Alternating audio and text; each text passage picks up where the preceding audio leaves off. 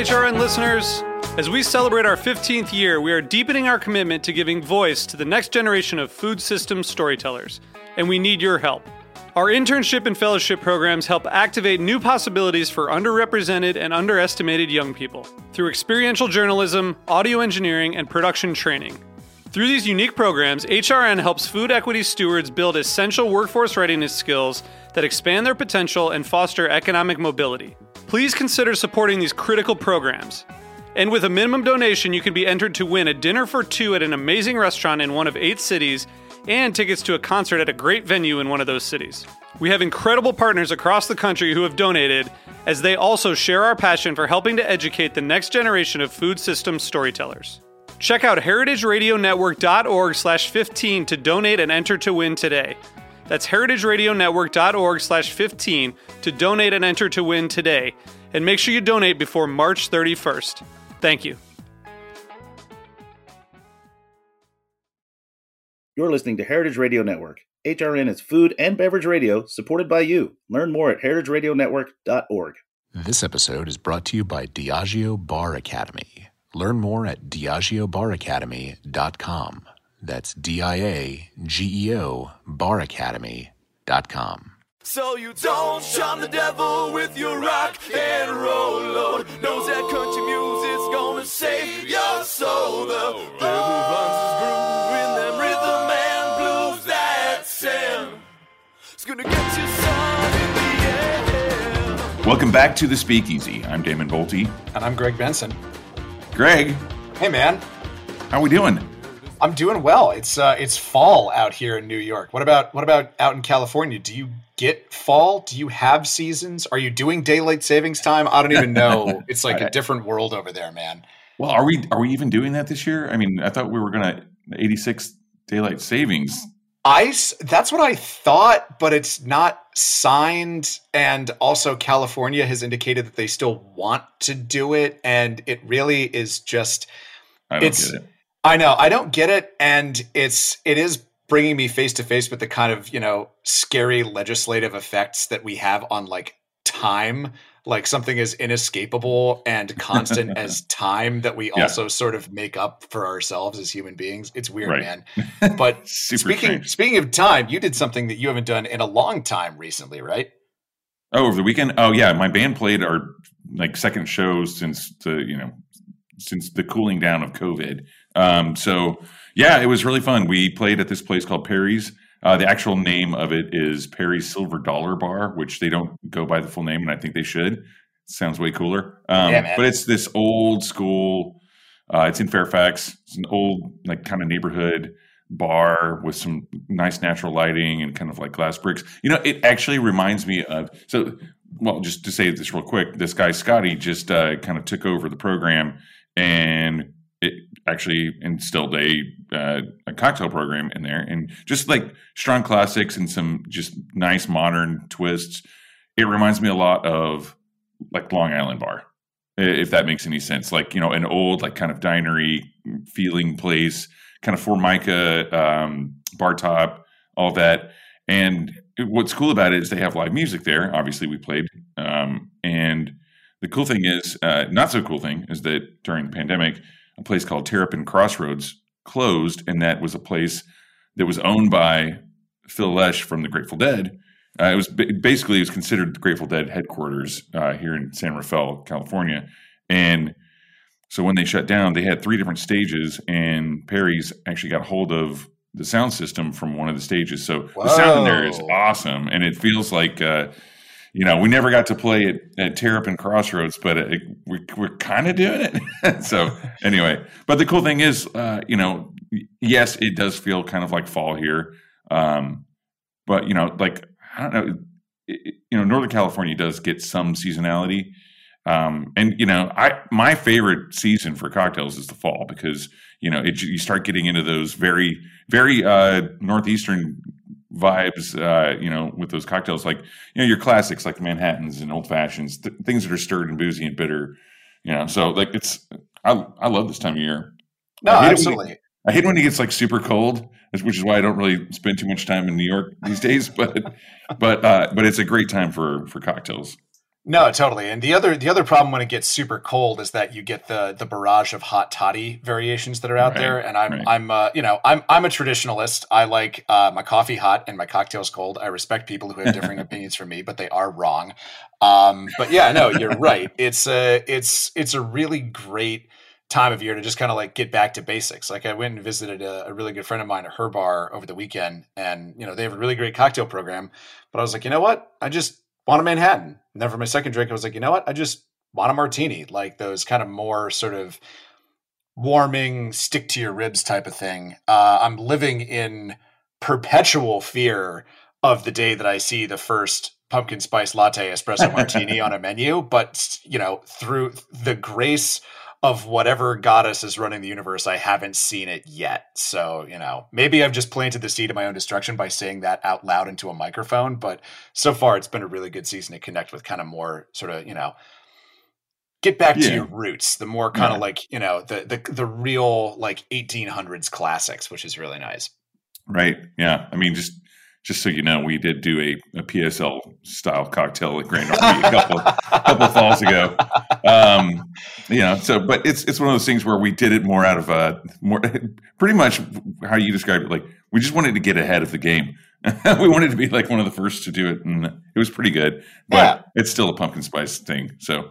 Well, whatever. And also, I mean, the success of the pumpkin spice latte didn't come out of nowhere, right? I mean, like It's a testament to the fact that like we as human beings really enjoy like cinnamon and nutmeg and clove and allspice and sugar in the same place, So that in and of itself is not a bad formula. I don't think that is a bad idea inherently, but I do think that when I saw pumpkin spice hummus at Trader Joe's the other day, that was an abomination, and we should treat it as such. So there is a line. I don't know where it is. I couldn't tell you where it is specifically, but I can tell you what's over it. Yeah, well, I mean, think about it this way. So we had Robert Simonson on the show last week, right? And we were talking about modern classics, and he said, first of all, it has to go beyond the bar that it was created at, right? People have to like it. That's probably one of the most important parts of it. And people freaking love pumpkin spice latte. So that is in the canon of like non-alcoholic beverages. It's probably one of the most viral modern classics on that side of the bar, But speaking of Robert Simonson and things that he really enjoys, he actually wrote up recently a bar in Harlem that is doing some really incredible stuff. I don't know if you've been up there yet, but there's this place. It's called Sugar Monk. And I've only seen their website because, again, I haven't been to New York as much as I normally would this year. But I've been reading about this place, seeing posts, and they're doing some really incredible stuff. I've often said, one of the most important things, the first thing really to creating a nice cocktail is make it visually stunning, because that's the first sense you're going to use. With cooking, it's olfactory. With cocktails, typically it's visual. So I've only been able to see some photos of this place and of the cocktails and food, but it's visually stunning. And luckily, today we actually have the co-founder and co-owner of this place, Sugar Monk, up in Harlem. Actually, it's 2 blocks away from the Apollo also, so you can go get a drink before a show, or after, or both. But we do want to welcome to the show our good friend Hectoris Benicos from Sugar Monk. Welcome to the show. Thank you so much, guys. Pleasure talking to you. Thanks for inviting me here. This is awesome. I was scrolling through your photo gallery on your website earlier, and I had to change tabs on my internet browser because I was getting too distracted and honestly thirsty and hungry just by looking at this. And it's like 9:30 a.m. out here in California, so it's too early for me to have these cravings. But yeah, welcome to the show. Let's just get into this. Where did this all begin? Take us to the beginning. Of course, yes. Well, I think the whole thing started with Dad in Greece. I'm from Greece, from a small island on the Aegean Sea called Ikaria.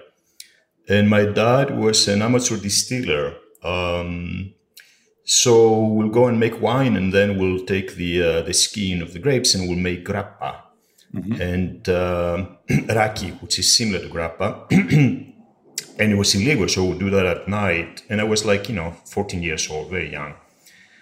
And then Dad, he will use a lot of botanicals to flavor the grappa. So I got the bag early on, I think, from my father, yeah. And, also my mom will make like homemade liqueurs using, the high-proof grappa. She will infuse like cherries and, walnuts and that sort of thing. So that's how the whole thing started. And then I moved to New York at the age of 21 to continue with my studies. And I started working as a bar back by accident in a bar. And then I became a bartender. And the rest is history. Is there like, you're talking about getting into this at 14 years old. We often talk about different drinking cultures around the world. And, like, for instance, talk about like in Italy and sometimes talk about in France, like where they'll have like essentially watered down wine at the dinner table. Right. Is that something that's common? Definitely. I mean, I was able to have wine, diluted wine, and very little because my parents are very, careful about that. At 15, I think.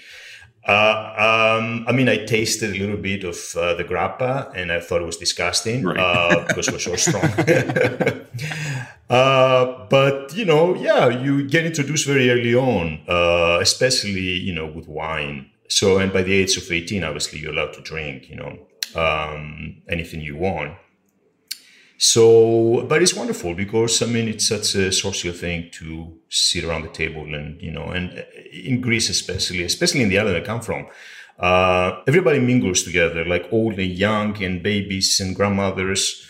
Actually, the name of the island is called Ikaria, and it's one of the 5 places on Earth that people live the longest. They call them blue zones.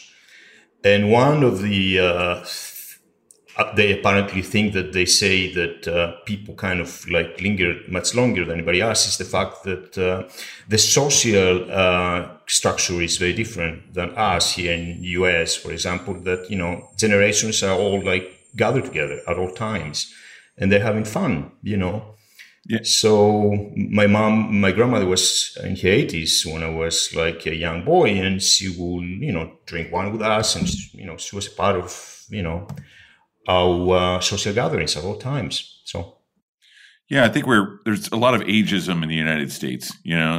It's a thing where, I even see it with some younger bartenders where they're always like hovering around the guests that are like closer to their own age, and they're not really paying attention to anyone older or younger than them. It's kind of a funny thing. So that's an interesting thing. Then you think that the working theory is that just that social interaction is keeping people alive longer? Well, they say it's one of them. The other thing is sex.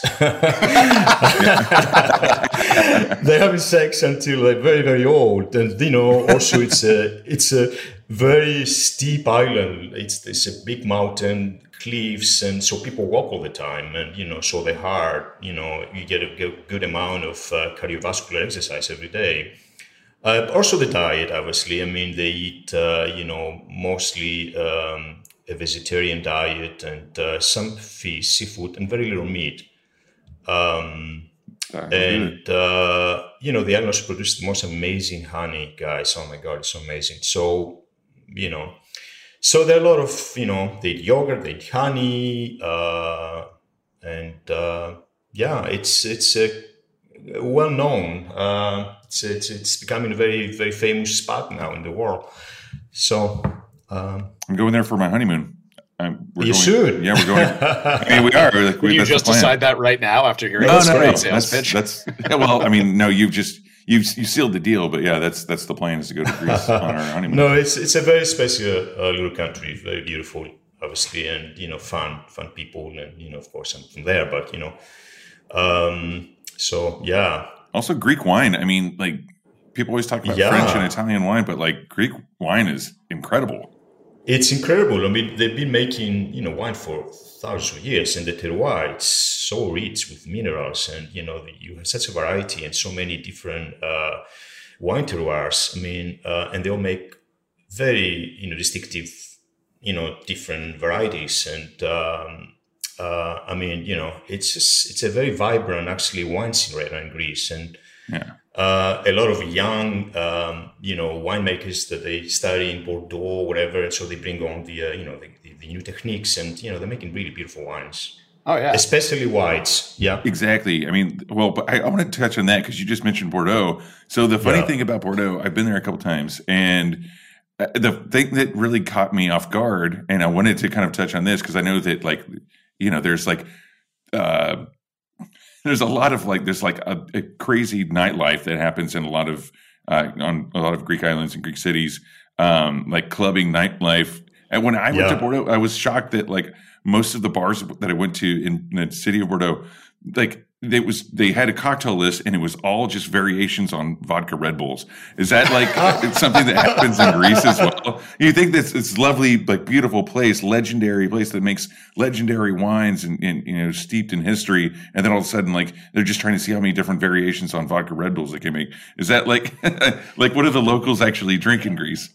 Actually, you'd be surprised. There's a very vibrant and very sophisticated cocktail scene in Greece right now, which is so exciting. Even on my little island, went to this bar on top of the mountain, in the summer. I was there in September, called it the Treehouse Bar. And it was amazing to find all those creative concoctions. No, there's nothing like that in Greece. I mean, in Athens, of course, also you have some amazing bars like Baba Ram, the Glamsis, etc. The two famous ones. Mm-hmm. And Baba Ram is one of my favorite. I mean, it's a great bar.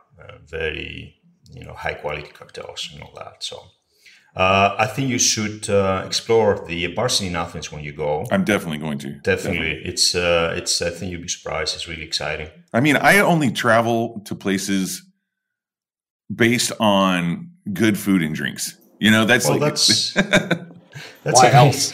Good reason. I mean, being I was a global brand ambassador for a while, for many years actually, and I loved it because I got to visit a lot of places around the world. I didn't get to go to Greece, but I got to visit so many places around the world, and I was, it's a small gin brand, it's Brooklyn Gin, and so it was very specific for restaurants and cocktail bars. It was very low production, so we weren't trying to be everywhere, but we were in these very high quality places.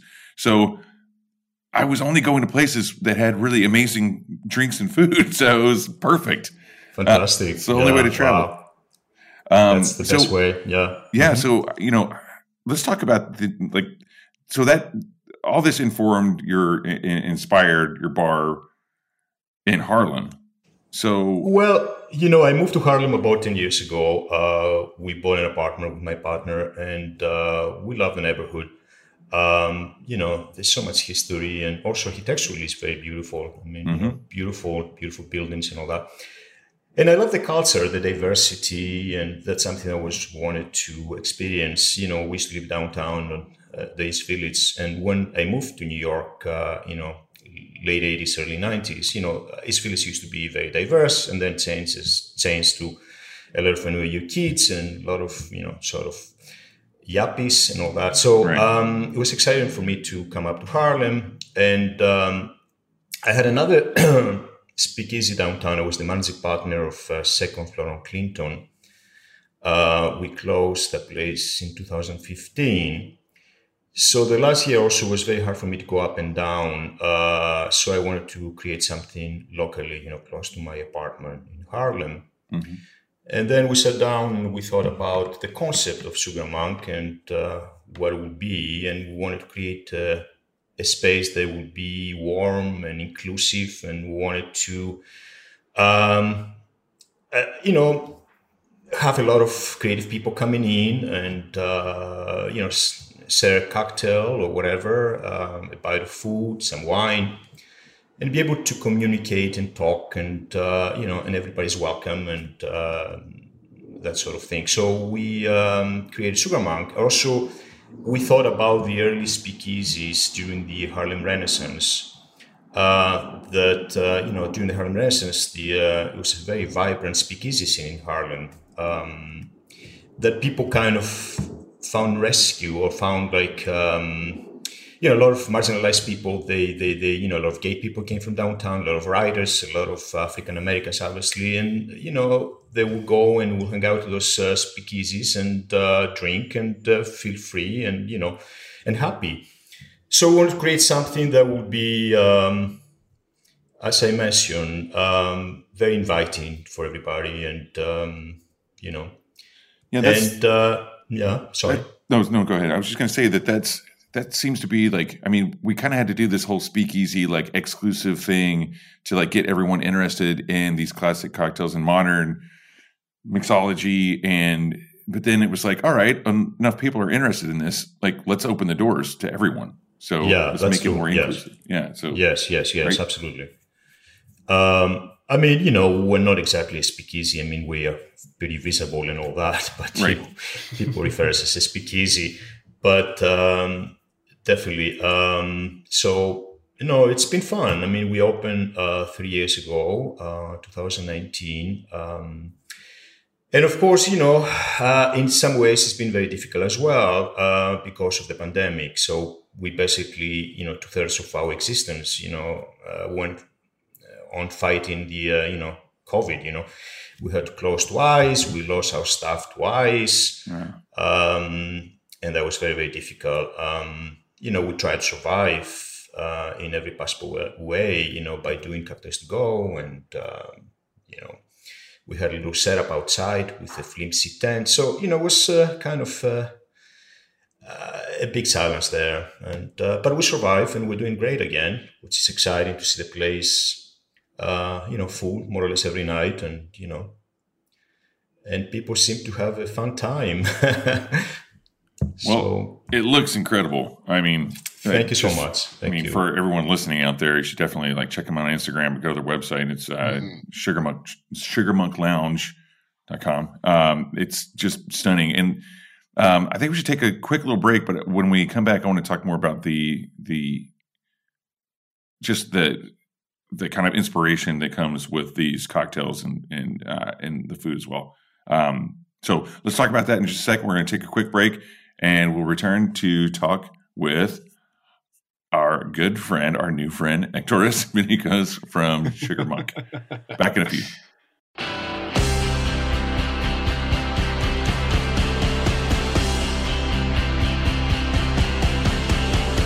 The biggest bartending competition in the world is coming. Do you want to be a part of it? Because the November 15th application deadline is quickly approaching for the 2023 season of USBG Presents World Class, sponsored by Diageo. World Class US is more than just a competition. It's a great opportunity for cocktail enthusiasts of every skill level and every background to test themselves, to join a community of industry professionals and really become a stronger bartender. The global finals for this year were in Sydney, Australia, and they looked crazy. Next year's are going to be in Sao Paulo, Brazil, and the competition is open to every bar professional aged 21 and up. Plus, Diageo Bar Academy has a new virtual bar and a members week that's right around the corner on these incredible resources. Visit DiageoBarAcademy.com to build your skills. Take a world-class studio, masterclass, or e-learning class and take charge of your development in the bar industry today. That's DIAGEO baracademy.com. Once again, you gotta be 21 and please drink responsibly.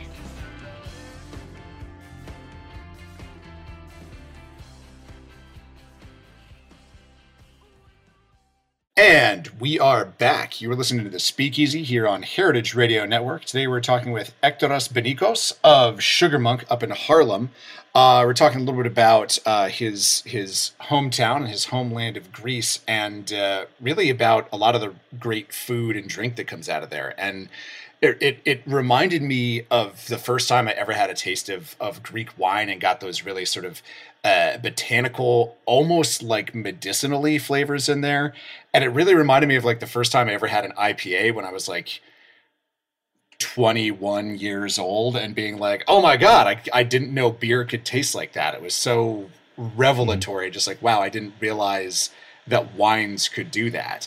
And it really gave me an appreciation for it and made me want to study a lot of the really cool, interesting botanicals and spices and whatnot that sort of come out of that part of the world. And Ekteros, you're doing something pretty interesting, a project that was born out of the pandemic, but been doing a lot of experimenting with a lot of roots and barks and spices from that part of the world. Is that right? That's right. Yeah, that's the best thing that came out of the pandemic for us. The fact that the first time that they sat us down, I kept 3 bartenders, actually 2 bartenders and the bar back, and we kind of set up shop and we created a laboratory there, and we started experimenting with recipes, creating amari and liqueurs and a whole line of mixology products like bitters and sprays and tinctures and the whole thing. And, as I mentioned before, kind of like the whole idea came from my dad when he was, when I was a young boy, experimenting with herbs, infusing grappa. Anyway, I love amari. I love amaro. I have, I'm like, I think it's an incredible, spirit, whatever you call it, digestivo. So we created a whole line of, actually we have right now 8 different amari. And we have a whole series called the Partita Amari, that there are 5 different amari inspired by a piece by Johann Sebastian Bach, the Partita number 2 in D minor. And we translated every movement into an amaro. So, and there is an evolution, obviously, through the partita. This is a piece that Bach wrote when his wife Maria died, and they have 9 kids, and he was heartbroken. She died from typhoid, and it's an incredible, heart-wrenching piece. It starts kind of like, almost like, starts with a kind of a light kind of valse, and then develops into this amazing last movement called Chacona, which is a very emotional movement. So, so I follow the kind of the evolution of the music, and we create amaro, you start with a light amaro, and then you go to heavier and heavier and heavier and heavier. And the last amaro, which we call it Chacona, after the movement, it's just very, bold and, whimsical and dark and, that sort of thing. So then, I love music. So it seems that I find a lot of inspiration from music for some reason. So I went to see the latest production of Philip Glass opera, The Met, called Akhenaten, about the Egyptian pharaoh, which is actually an incredible figure in the history of the world, and in Egypt especially, because he was the first pharaoh to introduce the first monotheistic religion in Egypt. He reigned for about 17 years, and then he was assassinated. The opera starts with a mummification scene when they mummified the father of Akhenaten. And that kind of gave me the idea of creating something in that vein. And I studied the mummification process. And the ancient Egyptians, they use a lot of herbs and resin and spices during that process, and kind of, I study and I look at things that they use, and so I incorporate a lot of those ingredients into the Akhenaten amaro. It's a very, very unusual amaro, has about 40-45 ingredients, from eucalyptus to sage to all the botanicals, plus a lot of bark and, like hazelnuts and almonds and dates, and then resin as well. And we had tremendous success with that particular amaro. Bloomberg Pursuits named it as one of the best spirits, last year of 2021. Brad Zaff wrote this wonderful little, description about the Amaro. He was the one that, wrote the piece. And it's been consistently very, very, very popular. And we make minuscule amounts of those Amari. I mean, we create, we basically master everything in the basement of Sugarman, which is tiny. so we can produce like, 30 bottles, 40 bottles every, 7 months or so. So that, minuscule quantities. So. Wow. Yeah. I love that, man. I love the idea that this was a product that's flavorful, that was really inspired by music and the kind of blending of the senses there. And I want to sort of talk about the visuals too, because I the way that this bottle is presented is itself very visually striking.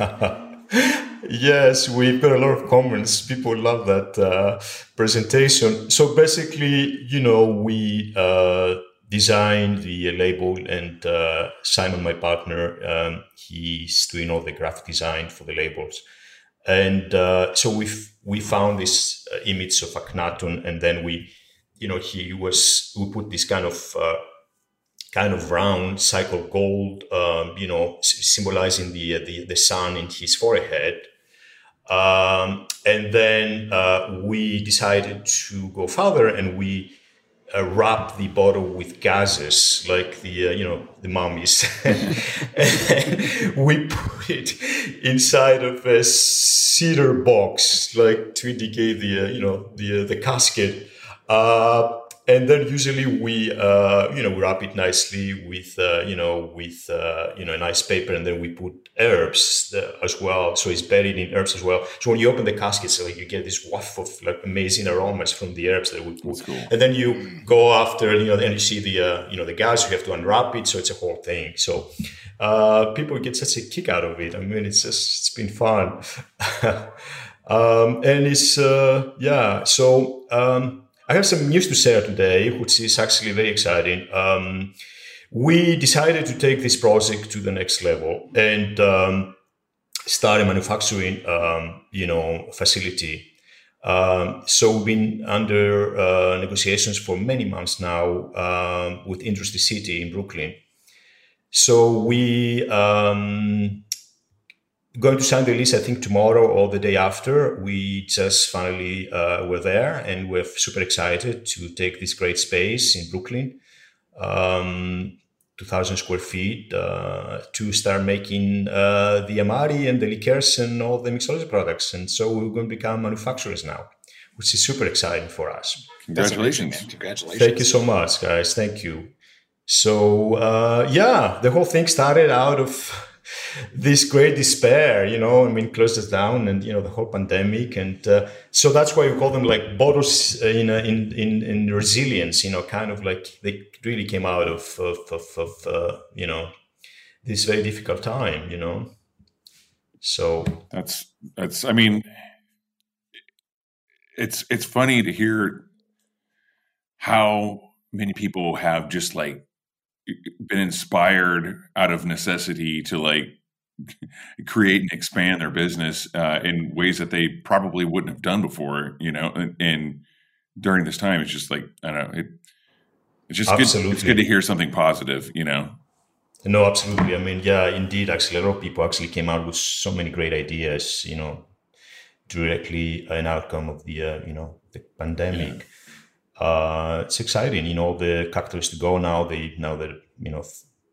Canned cocktails. I mean, the whole thing started really from that. So, and it's nice. I mean, I love it.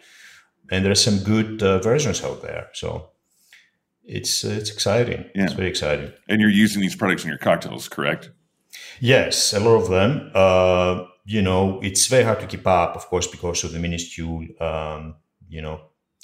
quantities, but we do, and we sell them, of course, by the glass, and then we make those liqueurs. Actually, they're kind of also again usual. We get a lot of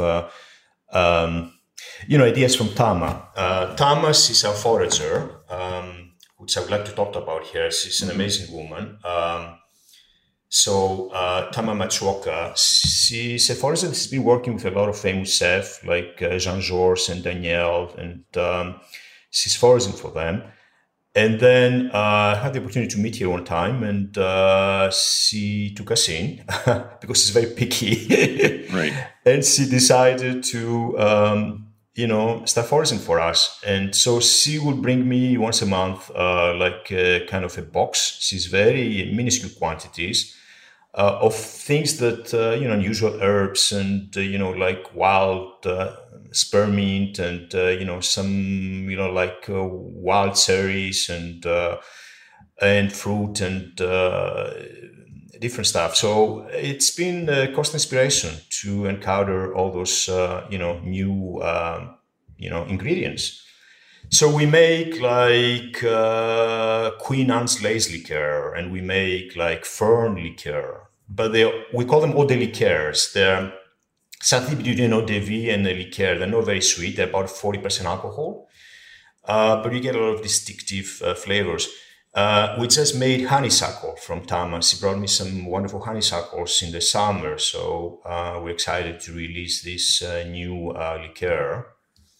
That sounds And awesome. obviously we made also more traditional, like framboise, raspberry, and wild blueberries and all that. So, but it's been really great working with her because she's very zen, she's very respectful of nature, and she has a certain philosophy. She used to be a lawyer on Wall Street, and then she decided to give up everything and become a forager. So she started.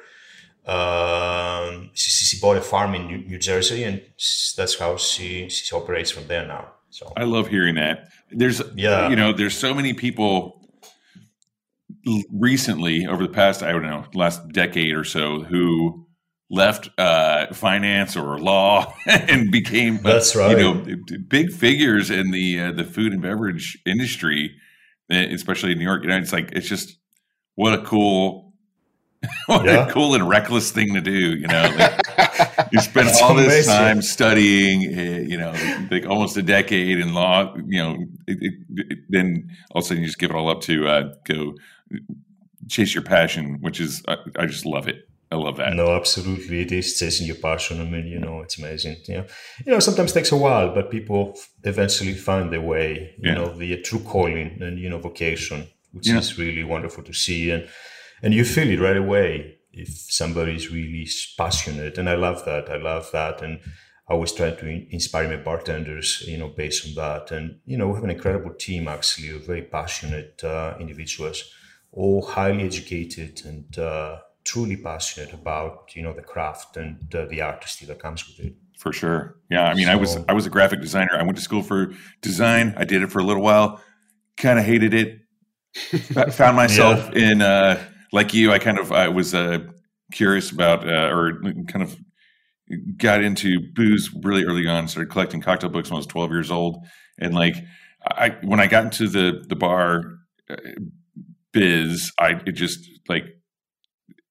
knew it was what I needed to be doing. And what I really like about it too is we were talking a little bit before the show and a little bit during the show about how visual Sugar Monk is, and especially the cocktails. I'm telling everyone who's listening, you got to go check these out. I mean, it's just inspiring looking at photos of them, and the space and the food as well. But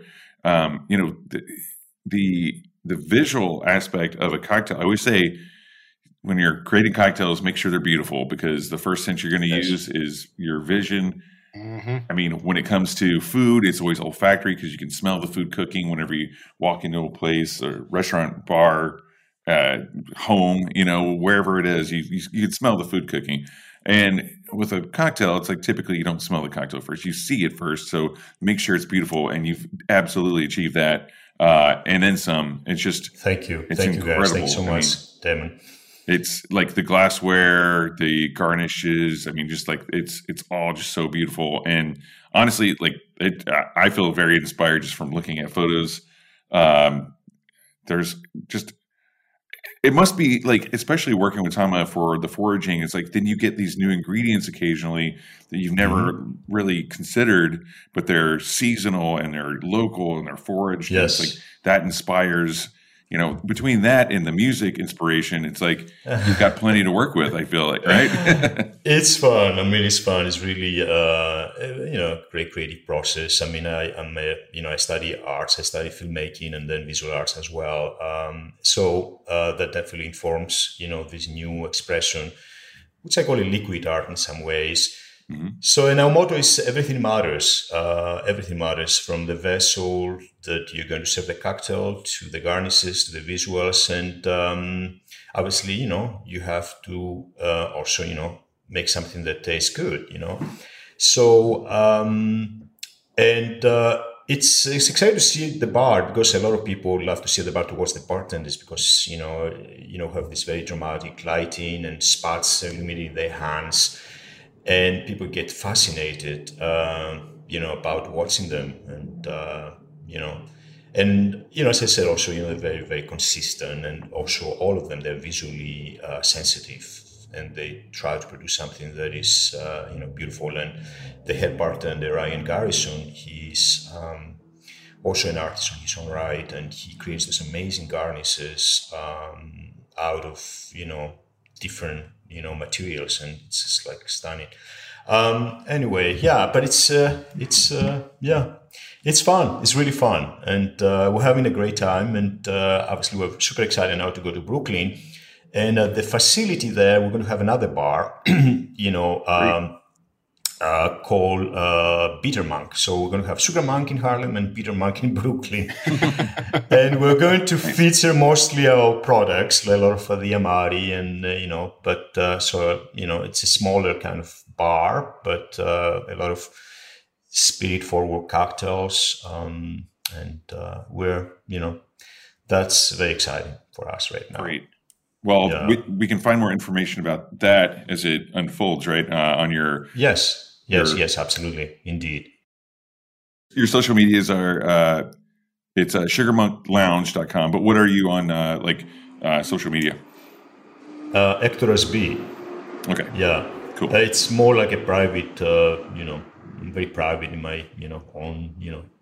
But so Sugar Monk has an Instagram, right? Yes, absolutely. Yeah, Sugar Monk NYC. Okay, cool. Sugar Monk New York, yeah, and it's it's there. Yeah, everyone should go check it out. I mean, go to the bar, go to the website and the social media. It's really just really beautiful. Just like I can't wait to go there in person. Great. We got to go. To have you guys. Yeah. I mean, we are so looking forward to have you, and please let me know when you decide to visit us. Absolutely. Also, I want to mention something about the location a little bit. That has been a little bit of a challenge in terms of, like, a lot of people, they have this kind of almost prejudice. So I don't know what it is about coming up to Harlem or crossing, you know, going above 59th Street somewhere. So, you know, it's just like we're trying to work on that and trying to get people up there. You know, it's just, you know, it's been a bit of a challenge in that respect. But Harlem is incredible. It's incredible. It's really incredible. To me, it feels like, you know, as you mentioned before, living in the East Village and kind of getting like seeing the changes that happen there. I mean, like Harlem still feels like New York to me. Yeah, indeed. You know, there's a lot of history, a lot of excellent restaurants and oh yes, good bars. Oh, yeah. It's a great, you know, and we get kind of stuck in New York in our routines and our little neighborhoods and like sub neighborhoods and all that stuff. But like, I mean, just get on the train. It's going to take you 10 more minutes than... Yeah, it's nothing. I mean, you know, the express is so fast. Yeah. And it is a very vibrant community. And also, you know, being a business owner in Harlem, also there's this kind of camaraderie, you know, you know, with other business owners. And it's great. I mean, we're all friends. I mean, there's some other great bars like 67 Orange and, you know... so it's just, you know, it's great. And Red Rooster is always a madhouse, but it's good. Red Rooster too. But yeah, and my favorite is going shows at the Apollo. That is just iconic New York right there. I mean, so there's such an institution, the Apollo, isn't it? I mean, my goodness, it's just like great if place. you haven't been to like Radio City Music Hall, the Apollo, and I don't know, Hammerstein. You know, like you're not doing New York right. Yeah. Well, anyway, Absolutely. Hector, it's been so much fun talking to you today. I'm excited about all the cool stuff you've got going on, and I can't wait to go check it out in person. Thank you, guys. It's been wonderful talking to you. Thank you for inviting me. I really appreciate it. And, man, absolutely. Sorry, Souther wasn't here today, but we'll drag him up there with us. Catch up with him another time. I love Souther. I mean, he's such a legend. It would have been fun to talk to him about Amari. Actually, I saw him the other day briefly, and I told him a little bit about the project. He says, "Oh, can we make an Amaro together?" I says, "Yes, I would love that." Sounds like Souther. Such a sweet man, Cool. Yeah. Well, so it's been a pleasure. Thank you guys for having me. Yeah, I can't thank you enough for being on the show today. Well, that's it for the Speakeasy this week. Check out Sugar Monk, but check out Heritage Radio Network for many more programs like this one. And until next week, y'all, cheers. Cheers. Cheers. So you don't shun the devil with your rock. The Speakeasy is powered by Simplecast. Thanks for listening to Heritage Radio Network. Food and drink radio supported by you. Keep in touch at heritageradionetwork.org/subscribe.